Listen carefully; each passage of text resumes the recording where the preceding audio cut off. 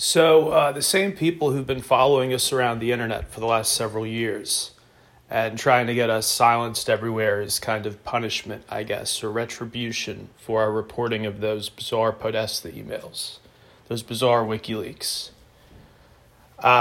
They claimed our TikTok account the other day. They got it permanently banned, 6 months of work, no longer there. Those 45,000 followers gone. And we're not going to keep doing this. We're not going to keep starting from scratch because we reported on a suspected child molester's emails during the last election cycle. Something I'm not even sorry for.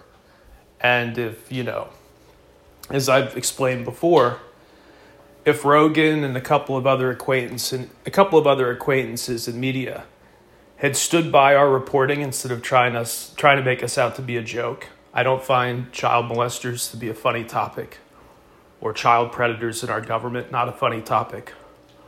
And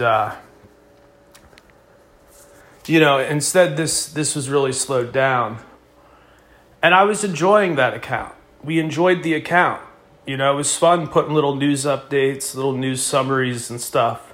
You're telling me I can't even talk in my own country because I reported on some suspected pedos emails? Should have been the talk of the town. Well, now it is going to be the talk of the town. Link in description to today's article. If this guy had rode off into the sunset, as he said he was going to do, if he had retired, he would be a private citizen, and, his emails would likely just fade away into the past. But now he's a senior advisor at the White House. He's a part of our federal government. Senior advisor at the White House, which makes him a public official, which means the bar for defamation is set much higher. So if you want to share our articles, I'm not a lawyer. I can't guarantee you that you won't be sued. But again, the bar becomes much, much higher for proving defamation when you're talking about credible allegations against a public official in the United States. This fucking guy should not be in the White House. He should not be advising the White House. He shouldn't be trying to take down our TikToks. He should have retired like he said he was going to do.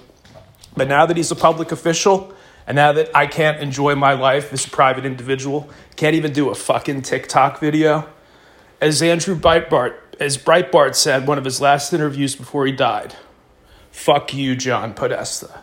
And, slightly over a decade later, as the co-founder of a media company that's been compared to Breitbart's, I got to say the same thing, 100% fuck this guy.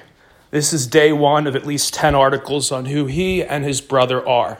Should not be in the White House, should resign immediately, and then should finally be held accountable for these emails as he should have been years ago.